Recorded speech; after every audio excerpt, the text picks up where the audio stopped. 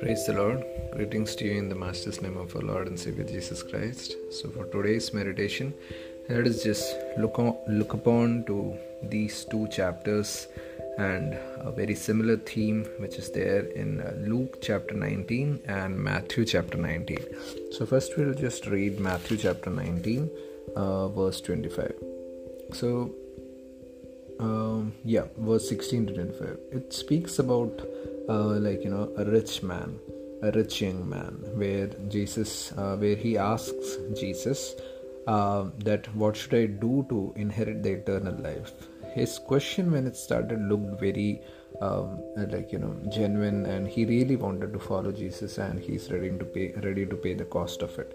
But then when Jesus figured out that when Jesus asked him the question that if you want to be perfect, go and sell all your possessions and give the money to the poor, and you will have treasure in heaven. Then come follow me. Are you ready to do that? So by this question or the statement, young man became very sad, and he was not ready to leave it because he was clinging to it in earthly ways, and he did not see the eternal life in the way which he should. But similarly and contrastly, if we see in chapter 19 verse Luke chapter 19, there we see again a rich young man who was a tax collector. Okay, he had become rich. So there when we see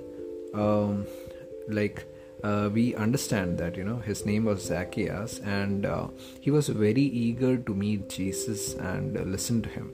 And when Jesus offered him that he'll be a guest at his home, he was very happy, and he just stood before the Lord and he said that I'll give half of my wealth to the poor, Lord, and if I have cheated people on their taxes, I'll give them back 4 times as much.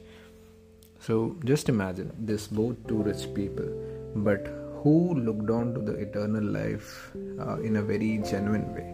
Of course, the rich man, the tax collector Zacchaeus in Luke chapter 19, he looked into in a very genuine way because he was ready to give off all the earthly things and follow him. So that's the difference. Sometimes we might feel like we are very genuine, or we might think that another person is very genuine, but when the real circumstances comes, when the real question arises, then we can understand that for gaining the eternal life, are they ready to sacrifice the things which are there in this world and follow? And many a times it happens with us also. We also think we are good Christians and we want to just follow our Lord, and we are ready to give up everything. But is it true?